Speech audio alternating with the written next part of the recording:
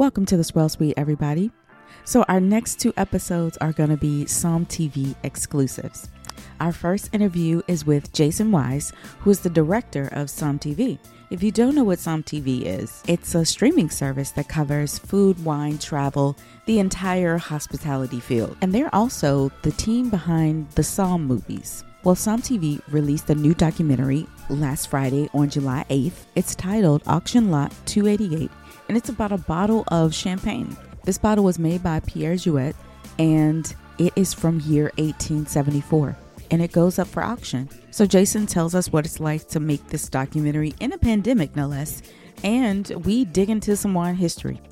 Don't worry, we don't give away any spoilers, but go over to Psalm TV and start your membership. I think it's like $50 a year, and check out this documentary, Lot 288. Cheers, y'all. Welcome to the Swell Suite. Oh my God, it's an honor to be here. It's great.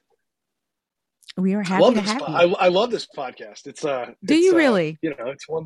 I do, absolutely. Shakira Jones is one of my favorite human beings in the world. You guys were on her pod. And ever since, I was like, how do I get on this podcast? And here we are. How about that? Well, you know what? We've heard quite a bit about you, especially when we had the Sparklers cast on here. Exactly. Yes. They talked about you. I'm sure they did. Yeah. Was it about my amazing haircut, or was it about something else? Well, that's a true honor. Yeah, that's right. You did the whole Sparklers cast. That was hilarious. I remember that. Yeah, they talked about the casting process. How some thought they were judges and they ended up competing. Yeah, it was pretty funny. Yeah, it is. It was an odd process making that show. The whole COVID situation made things interesting in the way we had to sort of turn it around. But I'm sure. Yeah. Well, we're glad you're here. Absolutely. And I don't believe anything that they said now about you meeting you, Jason. Yeah, how could that be true? There's no way that I am disorganized or, no way, considering my microphone didn't work. Well, can you, for the listeners who didn't hear that podcast, give a little bit of background about your connection with them? Sure. Well, so I directed this movie, Psalm, like 10 years ago when I used to be beautiful. And, it sort of was like this. I had no idea what the hell I was doing. It was a weird entry into the world of wine. And then, Sparklers, this show, is oddly a very strange continuation of the first Psalm movie. It was kind of like, how can I because I think Psalm is what it is 10 years on, but if you look at what worked for it, you had several people, DeLynn Proctor and everybody who knew each other. They were all friends. And Sparklers was my next attempt to try to put people who truly love each other and are friends in a space.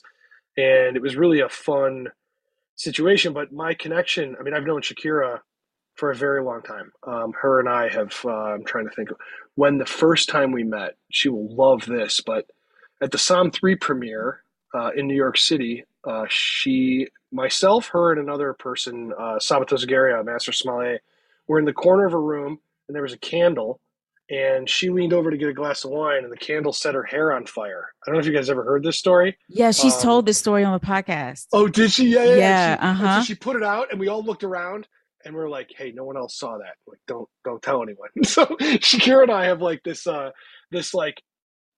and I are. We always have a comedy of errors in the room. Her and I sort of mess up everything we can, and everyone else doesn't notice that it was our fault. I feel like Shakira and I are like kindred spirits in that manner. So I've known Shakira for a long time. I would say when it came to the cast of the Sparklers cast, who Shakira was supposed to be on, if it was not for COVID, she would have. She was on the East Coast. And so we ended up having to cast who could be in a bubble, who could be like in a space. And so Mary Ahmed, who you had on the pod, and Matthew Kaner, and Claire Copey, and God, who else was on that show? And Megan Zobek. These are all, and George Walker. These are all people who were a combination of rising stars who are changing the industry from every way possible. From Megan Zobek being like one of the most pioneering new Napa winemakers there is, to George being somebody who I think went from 0 to 100 miles an hour of being somebody who was like, I want to be in the wine business, to all of a sudden I am like guiding the wine business. I've never seen somebody rockets so quickly. And what I wanted to do with Sparklers was put this group of people who are all coming up together at the exact same time, who all love and respect each other in a room to compete, but yet hold each other up. And so Sparklers was that. And it's, it's on Tom TV. It's a competition show that, for your listeners who may not have seen the show, it's a hell of a lot of fun. It really is. And so my situation with them was just, I'm lucky as hell to work with them, but you guys know what it's like when there's kind of like this time when the boats are all rising at the same time, and those five people on that show are all sort of just watching each other become really important in the business for different reasons, but all the same reason kind of thing, because they love wine. You mentioned that you entered the wine industry in an odd way. Can you tell that story? Yeah, well, I mean, I went to film school and thought, I was going to make nature documentaries and I was going to do whatever the hell you think when you're young. And I sort of came upon people studying for this Master Sommelier exam. Now, I was bartending when I made Somm 1, and to say I knew about wine would be hilarious compared to where we are now. And now that I know nothing about wine, even though I'm around it all the time. I think I got into wine first and foremost to impress my girlfriend's father, who is now my father-in-law, and that girlfriend is now my wife and mother of my children. But I thought, he collects wine. How cool would it be if he liked me? And then second, a friend of mine was going through the Master Sommelier exam, and his name was Brian McClintock, and I sort of peeked in on him doing this exam and was blown away and looked at it more as like a bro-y sports film type of an idea, than a wine film. And so I made that movie and followed this group of people who were studying together, DeLynn Proctor and all of them. And so I ended up in this situation where I didn't mean to be in wine. And now here I am, with Somm TV and probably drinking too much wine. But yeah, I mean, it's unconventional. I'm from the Midwest. I'm from Cleveland. I would not say it's a place that wine is a central part of your life, like Europe, or like maybe if you grew up in New York or San Francisco or something. I'm not sure. I don't know at this point, because now it's so wonderful to see wine not be something, or at least moving towards not being something where people have to say that I'm from here, so I don't deserve to be part of this world or something. So now I find it to be, I think, one of the most inclusive, wonderful, or at least moving the right direction, at least towards that. Whereas when I grew up, it was Franzia, and, I thought Boone's Farm was wine. And we all did. Yeah, we all did. And, nothing, no knocks on Boone's Farm, but Strawberry Hill. Okay. It's okay. Okay. It's okay. It's okay. They're not sponsors, so it's okay. All right.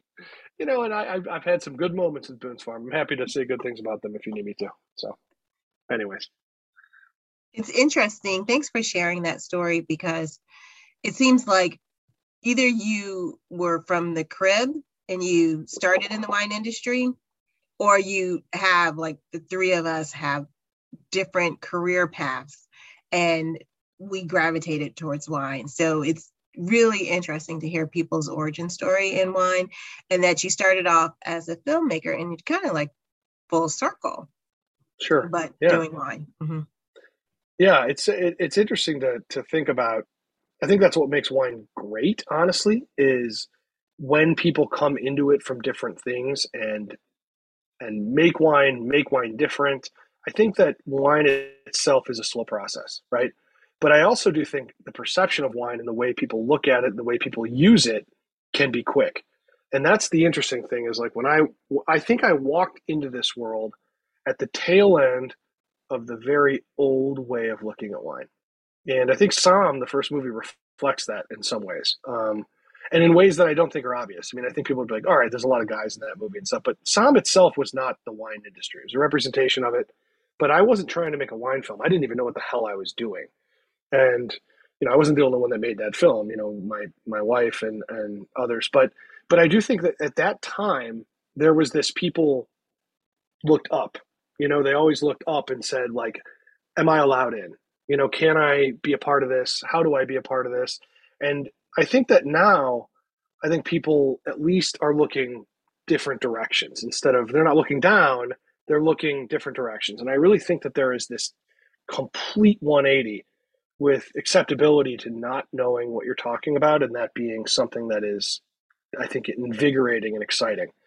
I think the same, yeah, okay, because I think the same bullshit opinions exist in wine. Those haven't gone away, but like, where people are kind of like everybody, there are still people who think they know what they're talking about, and there are still people who are afraid to show that they actually know what they talk about, and I think that you talk about going full circle. When I started this, Caymus Special Select from Napa was like the best wine you could touch.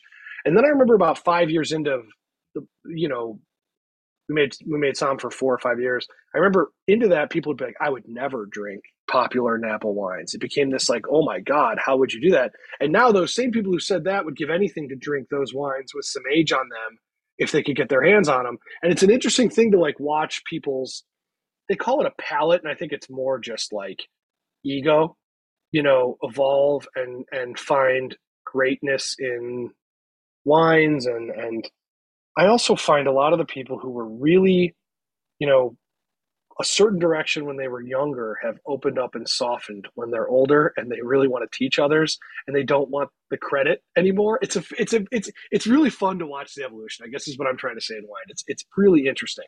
And I every time I think it's over, it just gets more interesting. I don't know. I'm sure you guys talking to all these people, I'm sure you see this too. But does that make sense? Absolutely, it does. Well, sort of, because I don't agree with one thing you said. I do believe people's palate evolves. And that's for sure. Okay. And I just mean they call it palate when they're really talking about like their I don't know. I agree with you. I think following a trend. Yeah, I think so. People do that. I agree with that, but most definitely my palate is not the same as it was when I was in high school, and we're like, okay, just get a bottle where you need it. Yeah, anything sweet, anything like anything that like someone's older brother could get you. Right. Or like or that this weird liquor store would sell you because they don't, I think that the two words, and I know that you guys didn't even ask this question, I apologize, but like I think the two words palate and terroir are the most overused, misunderstood, and they have real meaning. They matter so much, but they're used in ways to just sort of represent kind of catch-alls. And so that's kind of what I mean. So our last guest, Keith Beavers, he went on a tangent about natural wine. That's a whole nother thing. So throw that in that bucket too. I'm sure he did. I have anytime I have ever tried to talk shit on natural wine, I have had my ass handed to me by a wine that was stupendous, that was natural. And so I will say this, that there is no one size fits all whatsoever. And I can also say that there are wines that people would think are these like industrial, huge, whatever wines that have knocked my socks off too. And I just think that the minute you start saying, I'm only going to do something this way, you are going to be proven wrong if you have an open mind. So that's just the way I have seen it. But I don't know, So Somm TV released a new documentary this Friday. Tell us about the documentary and what made you decide to tell this story. Yeah, so it's the story of the 1874 Perrier-Jouet, and Christie's auction house does not. They auction a lot of wine, a lot of spirits, but a lot of art. I think they're known for art more than anything else. They don't let people into that process very often. And we sort of got a whiff of this bottle going up for auction, and we worked with Perrier-Jouet to say, how do we tell this story? Of course, we're in the middle of COVID.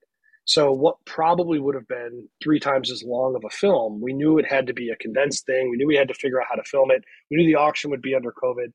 But the chance to tell a story of a bottle that was going up for auction that predates World War I, is right after the Franco-Prussian War. And for Europe, this is like the seeds of really where we are today.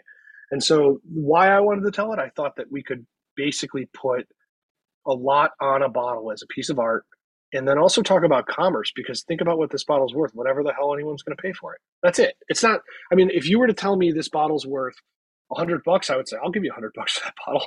I think, but I think if you were to say to the average person, here's a bottle of wine that's really old and might not be good, they'd go, well, I'm not going to spend, a tens of thousands of dollars on that. And so we really wanted to see the whole process of kind of following a really old bottle of wine, the history of Europe, because that's essentially what this is. It's just European history. And then the concept of why the hell would they sell it? And what's it going to be worth? And so it's a tremendous kind of an opportunity for access that I just don't think anyone else has really been given. And I think and then, Shakira Jones, who narrates it beautifully, she's an insane champagne fan, and she's been to the house many times. And so I reached out to her and I was like, would you be willing to do this voiceover? And I swear to you guys, I think she was drinking Perrier-Jouët when we asked her, and she would like laughed her ass off. And so she ended up, she was kind of one of these people who was able to just do the VO without having to do much work. And it was just one of these things that's exciting to be able to tell. I don't know if you're into history, but wine's a pretty easy vessel towards that, I find. So long answer for an easy question, but that's what I would say.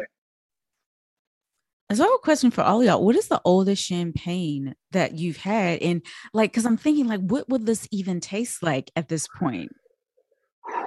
Well, I'll let them speak first. What's the oldest champagne you've had? I've been lucky. So I've never had a vintage champagne, so I don't know.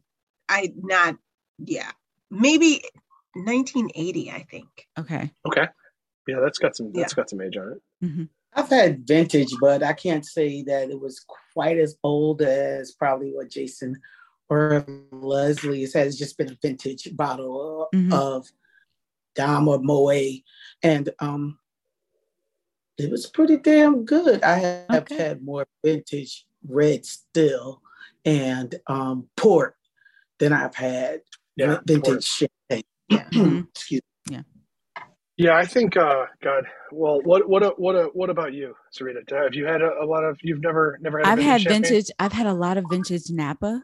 White. We need and to red. fix that. We need to fix that. We need to get you some good stuff. I think I was lucky in the second Somm movie. We opened up a 69 Dom Ruinart, which is 69 was a legendary year in wine as a whole, and it's not the oldest champagne I've had.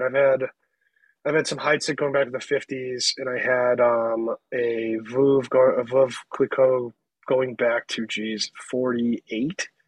But when you have a lot of these wines, they are a different thing. They are both champagne and not champagne. They're not what you think of. And a lot of these champagnes that are made that are the brutes and non-vintage are meant to be pretty fresh, and they're meant to be acid forward, and they're meant to be bright. And my wife would say that's her favorite stuff. She's not a big fan of the older stuff, which is what I love. I do. It's got this oxidative, nutty, very, ripe quality to it. And there's not much bubbles left. It kind of goes away quick. But the 1874, we've speculated quite a bit because it's one of the rare situations that we filmed something and I didn't get to taste it. And so I've had to speculate. I have had wines going back to the 1870s, not just fortified, but still, but they have not been a sparkling wine. And so I have a very strong assumption it would be very sweet. The sugar would be in balance because back then champagne was very sweet. It was like most wines. They had a lot of sugar in them. It was just the sort of the taste of the day. And I would bet that there'd be still a bunch of sugar. I bet there'd be no bubbles. It would probably taste a lot more like a sweet sherry, but with less alcohol. I'm guessing based on things that I have had and some opinions of people like Hugh Johnson, who's in the film, and that's Taste Insanity, old stuff. But I would bet you that it would not, if you were blinded on it, you would not say it was champagne. I would think you would probably say, this is a Madeira. It's a, the alcohol wouldn't be there. It would be very low alcohol, especially over time. Because they didn't make it with high alcohol. And back then, it was very cool. Champagne, they had a pain in the ass ripening the fruit. And that's why they pretty much made it bubbles. But I think, honestly, if you were to really get into it, it would be pretty sherry-ish, I'm guessing. But I think drinkable. I have to believe that they would not have put this up for auction if it wasn't some form of drinkable. I guess you can drink anything that's liquid, but. So I want to ask all y'all, if y'all had this bottle of 1874, would you open it, and how and when would you open it? All right. So yes, I absolutely would. And here's my things. So I'm a big sports fan, and I I would kill to drink a bottle of wine with LeBron James. It would be something I'd love to do. I'm from Cleveland. He's from Cleveland. I think this would be my chance. And yeah, my answer would be I would try to figure out how to drink this bottle, or at least a glass of it, with LeBron James. So if I could lure him in, I would open it. If not, I probably wouldn't. So that would be my answer to you. Would you guys open it? I wouldn't. You wouldn't. You would keep it. I would keep it because I would definitely, because I look at wine more as a commodity in commerce, and I would sell it for the highest bidder too. It would definitely. Okay. You probably could. Okay. I guarantee if you held on to it, you could sell it for more. That's a good call. That's a really good call. What about you, Leslie? I would see if I could Corbin it. Oh, okay. Get it recorked? And then, like, and because it's going to recork itself. So just taste a little and leave it corked. You know what I would do? I would make an Instagram post and I would say, calling all chefs. If I want to bring this bottle of wine to your restaurant and open it up and sell tickets, and I want you to pair stuff with it. And I want to be there as the host. I just want to host a big ass dinner party, and we sell tickets at whatever restaurant, I don't know, wins whatever contest I have. And then we just eat and taste it.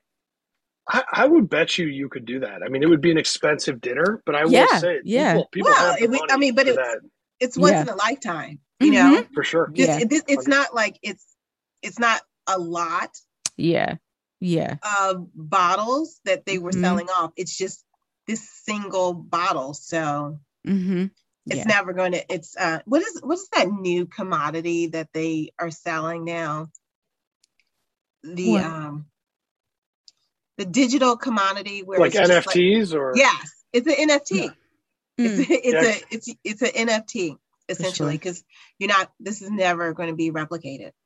No, and I believe it's their last bottle. So I think one of the big questions we had is why the hell would they sell it? I mean, it ended up selling for, in wine terms, a tremendous amount of money. I won't, no spoilers, but I don't think it sold for enough to make it worth it. If you're asking me, I mean, if this is your flagship bottle of wine at your place, it's like, but also too, I mean, I think they were thinking it's doing nothing, just sitting down there, and that previous bottle broke Christie's record, and then some other champagne was auctioned, I don't know, 25, 40 years ago or something, that broke that record, and I think that they had a chip on their shoulder this whole time, thinking, wait, we want that thing back. We want that, that championship belt back, kind of thing. And I think that's some motivation for why they put it up for auction.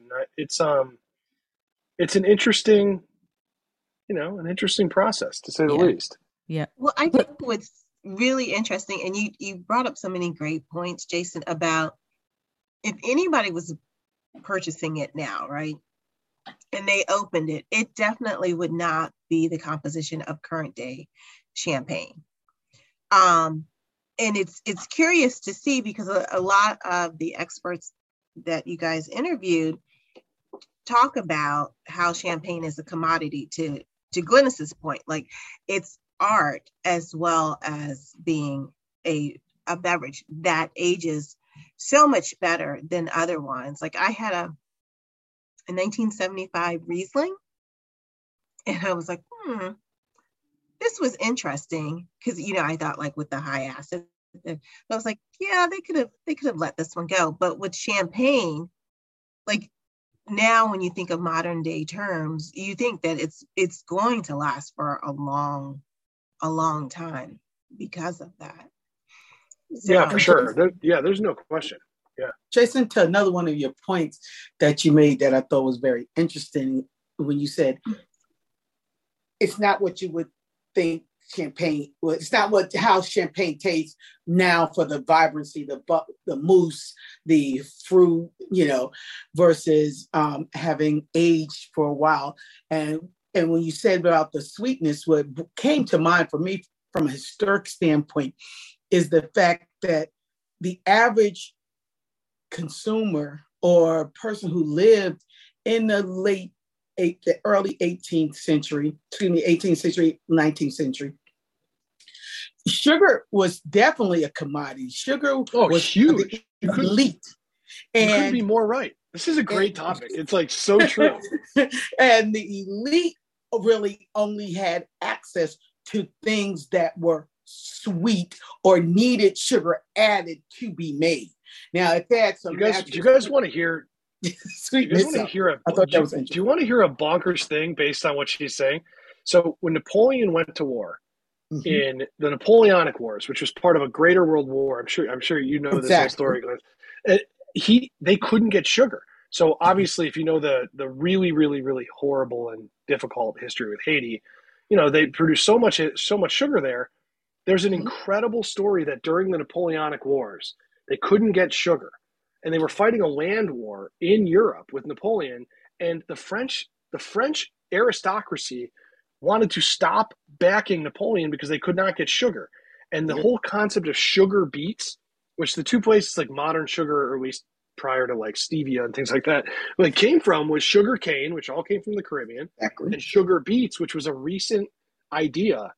So the French basically pioneered sugar beets to create sugar for the French. And it funded the Napoleonic Wars. I mean, and honestly, there's a lot of very, very, very tough history in the Caribbean, and especially Haiti tied into all this. But it's you couldn't be more right on the fact that sugar was, I would call it like oil in its day in a weird way. Very much. Yeah.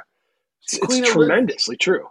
The first, as they said, the child queen, Queen Elizabeth, the first Queen Elizabeth, she started writing because it was introduced to her. So, it was like a phenomenon. What is this sweetness? And they said she would just gorge on sugar. That's an issue. I don't know. Well, but you're not wrong in that whole, like, from the late 1700s to the late 1800s, wines were insanely sweet. And that was an element of decadence. Like, this was a luxury. This was something that, it's an interesting thing that, we didn't get into in the doc, but we should have. We should have had you as a consultant on this. This would have been a good topic. That's the next one, Jason. Yeah. I'm ready. Yeah. I'm a big history buff, especially on. Oh, I love this. Don't even give me. I have wanted to do a history of rum for my entire, like, since I made Somm, and I'm going to take one tangent here. And everybody was like, I remember Somm was very successful. Started my career. It's a great, I'm very happy it was made. But there's a lot of people who were like, it's not a wine film. It's only guys. It's this certain thing. And I was kind of like, I didn't know any of that stuff. I didn't know what the reaction was going to be. I didn't even know if anyone would watch this movie.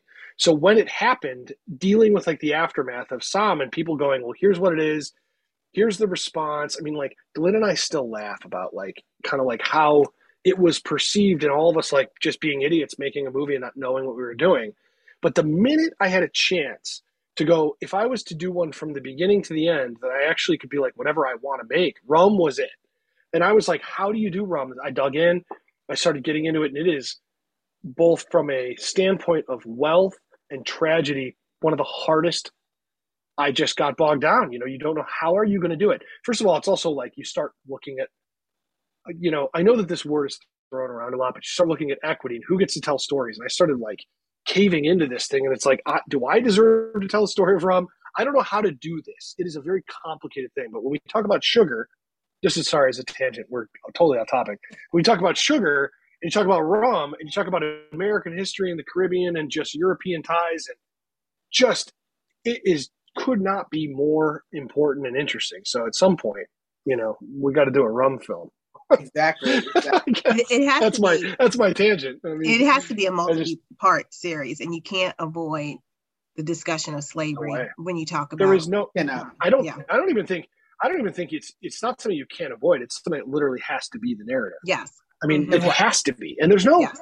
And there's no there's no reason to tiptoe around that, because you do not have rum without slavery, without molasses, without the triangle of trade, and without the South. And you literally, it's not, you don't have to hide your eyes behind that because it just is. That'd be like talking about World War II without the Nazis. I mean, you just cannot do it. It's not possible. Exactly. So anyways, I mean, it just is what it is. But regardless, we're so off topic. Serena's going to kill us. I mean, she's looking at me. You guys were fine. You guys are flowing beautifully. Yeah. I just have one question for Jason. I'm sorry. How do you pick your topics? You know, that's a good question. It can be easy or tough to answer. I'll try the easy one first, and you guys can go bullshit on me. The easy answer is I think it comes with access. And so, you know, in some cases, can we do it, or do we think we're going to be able to? And as time has gone on, we have to, you know, obviously anybody with something like we have, you have to play chess with money. And even when you do that, it's still hard. But there are also projects, like for instance, this rum one we're talking about. Like if I could find the right story and figure out the right way to tell it, I would find a way to make it. It would be straight up. But that one has to be right place, right time. There are other ones like this Père Jouet one where that auction was happening, cover it or don't, you know, and we had access to it. So in a lot of cases, I'll give you tomorrow morning, we leave to go up to Napa. You're gonna have to really cut this out for time, but we go up to Napa to shoot a film called Ghosts of Spring Mountain, and we've not announced the cast list. I don't know when you're gonna put this up, but you might have the scoop on it. So Shakira Jones, Claire Copey, and Megan Zobak are sitting down with a turn of the century Ouija board in two of the oldest wineries in California that are abandoned. And I'm telling you, these look right out of a Tim Burton film. They're astoundingly gorgeous. They have lots of tragic things in their past. And they've been abandoned since Prohibition in some case or another. And we are going to, for lack of a better term, speak with whatever is haunting them. But there's more to it. You know, the concept of a ghost, one of the properties we were supposed to film at, and we did, burned down while we were filming in the Glass Fire. And it's a huge loss to history. And so that particular story, we were filming it as... Seems like the spirits didn't want you to film it. Yeah, well, I hope that's not the reason. I think, you know, this particular story is a really fascinating one where it's a lot of tragedy, but also ghosts come in a lot of forms. And fire is a tremendous haunter of the valley. It burned down Megan Zobak's Burgess Wine Cellars, and she's the winemaker during the same fire. And it's an incredible, incredible story about, you know, we talk about American history, how it kind of, you can't help but everything kind of bleeds in. This is one of those things. And the Ouija boards are a fun gimmick, and it's hopefully something scary happens, but it's really an amazing historical documentary. And Ghost of Spring Mountains is coming, and we have another film. I'm not plugging these. I'm telling you to try to explain why I picked these stories. We have another film called Cup of Salvation coming that we filmed all over the Middle East, and we filmed in a country I'm technically not allowed to tell you guys, but I can tell you we have no diplomatic relations with them, and they have not made wine since they had a revolution in '79. Really? Yeah, I won't name the country because I'm not allowed, but we're the first to film in that country, and they had hundreds of wineries prior to this revolution they had in '79. And so we are making the first, well, anyway, something's happening in this movie that has already got me in a lot of trouble and will get me in more. And in a lot of cases, these films that we're doing are trying very hard to put wine in a context that it doesn't fit a genre. It doesn't fit for me, I think Ghost of Spring Mountain is going to be hopefully pretty spooky, pretty scary, but also a kind of like way to make people see the history of wine and the importance of wine in a new light. It can be in a ghost story. It can also be in this geopolitical story that's really important with the stuff going on in Russia. And I really think that's the thing with wine that we try to choose. How do we make this thing that sits, wine's a bottle that just sort of sits there. It doesn't do much, but yet it affects everything. And if I want to talk about Christianity or Judaism or war or two people falling in love or anything, you can use this at the center of the table every time. So when I try to pick the projects, I try desperately to find a way to have this incredible beverage at the center of the story, but yet it's never about wine. It never is, because wine doesn't even want to be about wine. I mean, wine is trying to get you laid. Wine is trying to make you have fun. It's trying to make you have a good conversation. And so when you think about wine, it's like it's doing everything it can for you. And so my hope is that I'm kind of trying to pay it back, that wine's involved in everything. Tragedy, good stuff, all of it combined. So access is where it starts, I suppose. 2 questions and a very quick, short answers. One is you pick one bottle up. So there's another bottle behind you. I was just wondering if those 2 had any significance or they're just shelf holders. So this is that 1969 Ruinart bottle from Somme 2, from Into the Bottle. That Frederick Panayotis, the cellar master, he sabers it in the film, if you ever saw Into the Bottle. And then I keep this because we wanted to make Into the Bottle. I wanted to make a sequel to Somme, which was actually about wine. And I asked all these winemakers, will you open up your oldest, most prized vintage? And a lot of them looked at me like, why, wow, I don't know. And then they said yes to this bottle, and every winery around the world then said yes, because they're like, well, if Frederick did it, I'll do it. So like everybody from Domaine de Romanée-Conti to Trimbach to the great wineries around Europe and America, Mondavi's first vintage, this was the Judas goat, as they say. And then this other bottle, this is a wild bottle here. So this was imported to the United States in 1824. So I'm not sure which the vintage for this Madeira was. It's from an episode of Drink a Bottle on Somme TV with the Galette family, who are very old and they own Clos d'Aval. But it was recorked in 1919. You know what the significance of that is? To make it legal for prohibition. They had to recork this bottle in order to make it legal. So they did it April 16th, 1919, right as the temperance movement was about to pass. They were very smart. It's totally a sham. I mean, they did recork it, but they recorked all their bottles so that they could, maintain. It's a loophole in the law. So it was decanted in 1883 or 1885, it says. Imported in 1824. It's probably from the 1700s, and it's one of the best wines I ever had in my life. And so I have this bottle, which is, hand-blown glass, beautiful, insane bottle here. A lot of American history. Madeira has its own problems too, if we want to talk about stuff like rum. But so that's the 2 bottles that are back behind me. Nice. I've got 50, 60 bottles in the house that have crazy stories, but these 2 are ones that really mattered to me personally. That's interesting, because I could ask you a million questions about how that label is, but we won't. And then the other fun question I'm going to ask. So on the set for this new the Ghost Winery one, Ghost of Spring Mountain. No. I guess it's not new. The one that's getting ready to appear. About the bottle from Perrier-Jouët. Oh, so how much Perrier-Jouët did you get to drink? Because I'm over here celebrating. Did you drink some good Perrier-Jouët? Listen, I would be insanely shocked if I did not ask them to send you a bottle if they wouldn't. So let me see what I can do on the Perrier-Jouët. I want the unicorn. Look at me. See, that's why you can't offer them none. I want the Perrier-Jouët rosé. That's the unicorn. Yeah, the rosé is really good. Let me see what I can do. I will talk to these. You can send me any bottle. I'll be happy. Happy, yes, but I'll be real. No. I will be happy, but I'm just send the empties, but we're good. Exactly. I think they are the people there are insanely nice and very generous, and they also they have this really interesting thing that was founded by a botanist, and they have had artists associated with them forever. So you have like the flowers on the bottle of their exactly, yeah. And so they have this they're very playful, and I can guarantee they would be, I'm sure excited to let you guys taste their great stuff. So I will see what I can pull off. All right. It's one of the only places in life I have pull. Well, that's a good place to have pull. Let me tell you. That's true. Goodness. Yeah. That's true. Okay. So a few closeout questions. Actually, Sure. Everybody can answer. But here we go. And it's all about TV. Okay. I'm ready. Last movie you saw in the theaters? I just saw Thor, Love and Thunder with my 2 daughters. Literally I just saw it. Like, very nice. Last night, the night before. There's not that many out. I saw Top Gun right before that. That's 2 movies. Sorry. Okay. What do you guys have? I'm ashamed to say, but it might be Black Panther.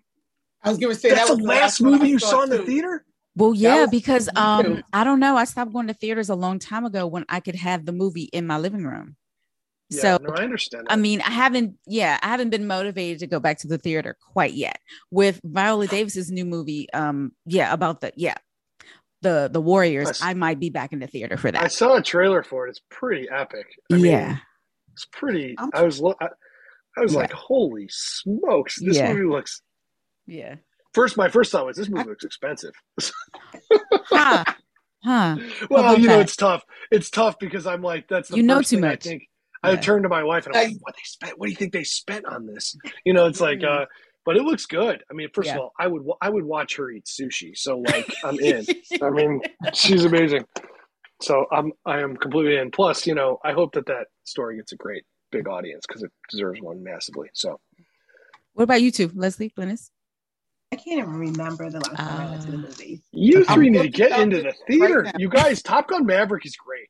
It really is. You should go see it. It's great. It is exactly the less you know, the better, but it's exactly what you want. Go to a theater that has a bar, get a cocktail or two or one of those like country club pours or rosé or something, and just sit in there.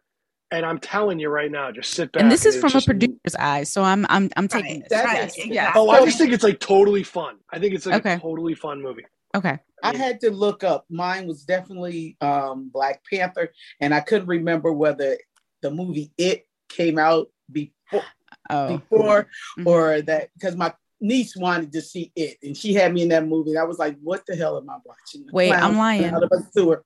So, I'm lying. My last movie was probably Queen and Slim. That came out after, right? That came out after, right? Yeah. Okay. Yeah. Queen and Slim is great. I was completely horrified. I saw a screener. I saw a screener of it at home, and because my wife's in the Producers Guild, so I got lucky. But I really liked it. He is amazing. I will turn this into a movie podcast in 2 seconds. I'm ready to do this. Listen, don't tempt us. Okay. Okay. Kaluuya, what is your favorite sitcom of all time? Yeah, just give me one. Oh man, someone answer first because I thought hard about how to answer this question, which is really complicated. I have so many for different reasons. I have so many for different reasons. Oh God, sitcom of all time. Oh God, I have so many for different. Well, my favorite. This is not my favorite of all times, but the first one that came to mind was Veep. Oh, sure. With Julia Louis-Dreyfus. Yeah. Where, she just said stuff that you wish you could just say in everyday life and not. For sure. Yeah. Yeah. But it's not my all-time favorite, but it is one of the ones where you just sit there with your mouth open the whole time, chuckling inappropriately. So for that, if we go with that as the premise, it would have to be All in the Family, because that damn Archie Bunker, the stuff he says, that whole show would be protested. You're going old school though. Oh, because I am old school. So you're talking Archie Bunker back in the day, the Jeffersons, which is a spin-off of Archie Bunker. Mm-hmm. Oh my gosh! Then you got they were the Golden Girls. Them chicks was holding. Oh yeah, Golden Girls is classic. So Golden Girls is. I have three written in front of me. Golden Girls is one of them. So yeah. The writing for some of the sitcoms back in the day, and I'm talking like with the 70s, 80s, those sitcoms. There's no sitcoms that can match them or hold a candle to them. And I'm just, what's that? What's that? What's my mama? Oh, all those old sitcoms, the Jeffersons, Good Times. Oh goodness, I could go on for days. So there's quite a few old school. Oh, you know what? One Jason laughing at me is Abbott Elementary. Oh yeah, that is pee in your pants. Is that new? It's a new one. Yeah. Yeah. My answer would be The Office, or either The Office or either Schitt's Creek. They're kind of like neck and neck for me.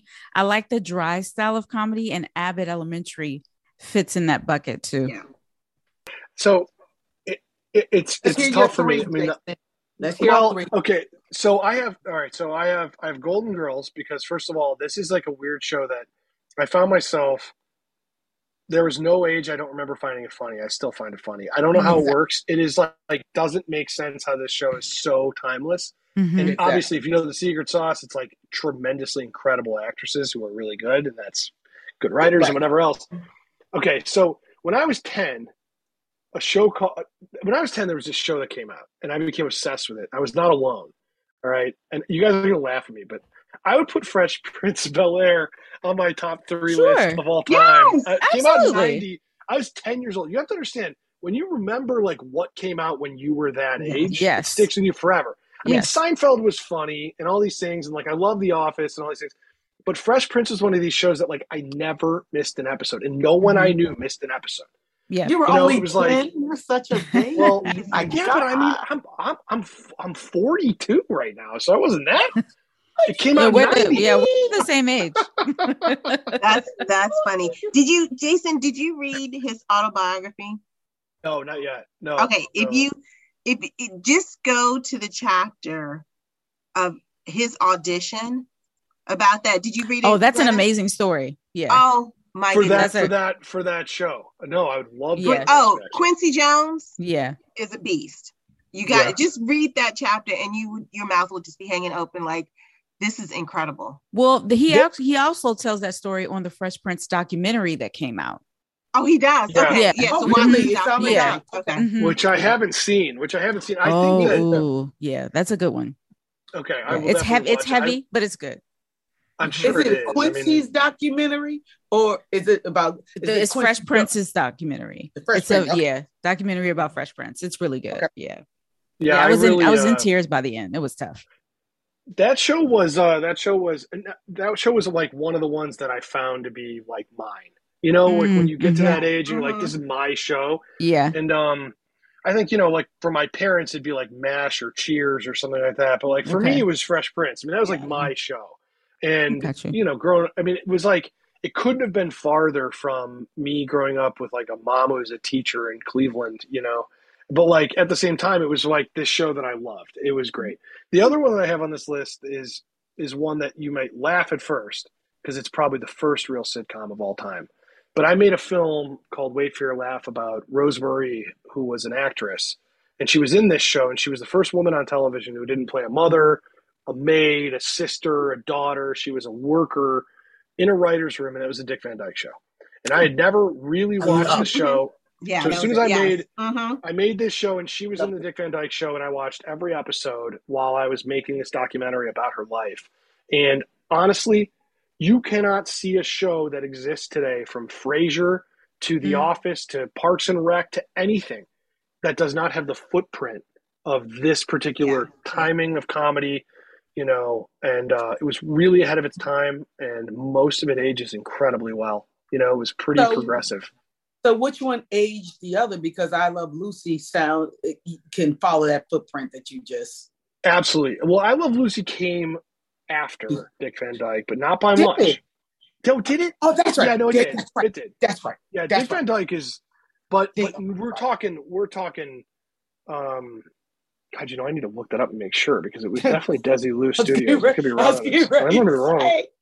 I might be wrong. But regardless, I'm still taking Dick Van Dyke because I think I Love Lucy. I didn't have the same connection to it, and then it's like, but I think that when you look at like the Dick Van Dyke Show and its imprint of this, I think it's also really important for this character that I deeply love, the person who played, to have been like out there and shown, you know, it's tough to say this, but like women could be writers, women could be like regular professions. And, you know, a lot of people will cite her, you know, the person who started Friends, and will cite her character as the reason they're like, I want to be this person. So, but those are my three. They sort of run the swath. I mean, I think that, man, Golden Girls is pretty unassailable, though. I don't know whoever said that one. That's a tough one to top. That's a good one. So, all right. What else you got? Okay. So next one is your favorite reality show or a docuseries.